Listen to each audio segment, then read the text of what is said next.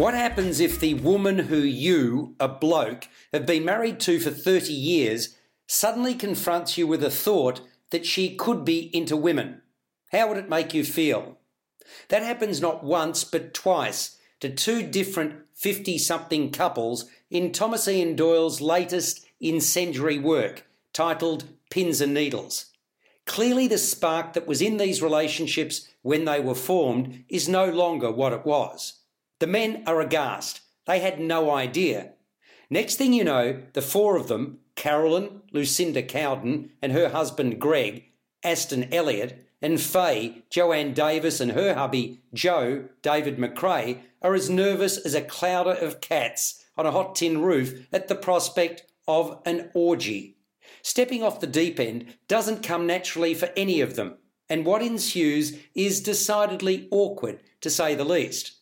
The play is characterised by a series of witty and pointed one-liners. Interest is piqued from the get-go, and the inherent humour in the script lightens the load. Some of the acting, though, felt pushed. A couple of the performers could have backed off a bit to give their roles a more natural feel. Nevertheless, it remains one of those pieces that causes you to reflect, for it contains more than a few home truths about relationships going stale. The frequent fades to black for set changes became a little wearing. A way around that would be to split the stage into two and have a bed permanently positioned there throughout the production. Pins and Needles reaches some of its high points in a couple of late scenes, and then we return to the orgy encounter I referenced earlier.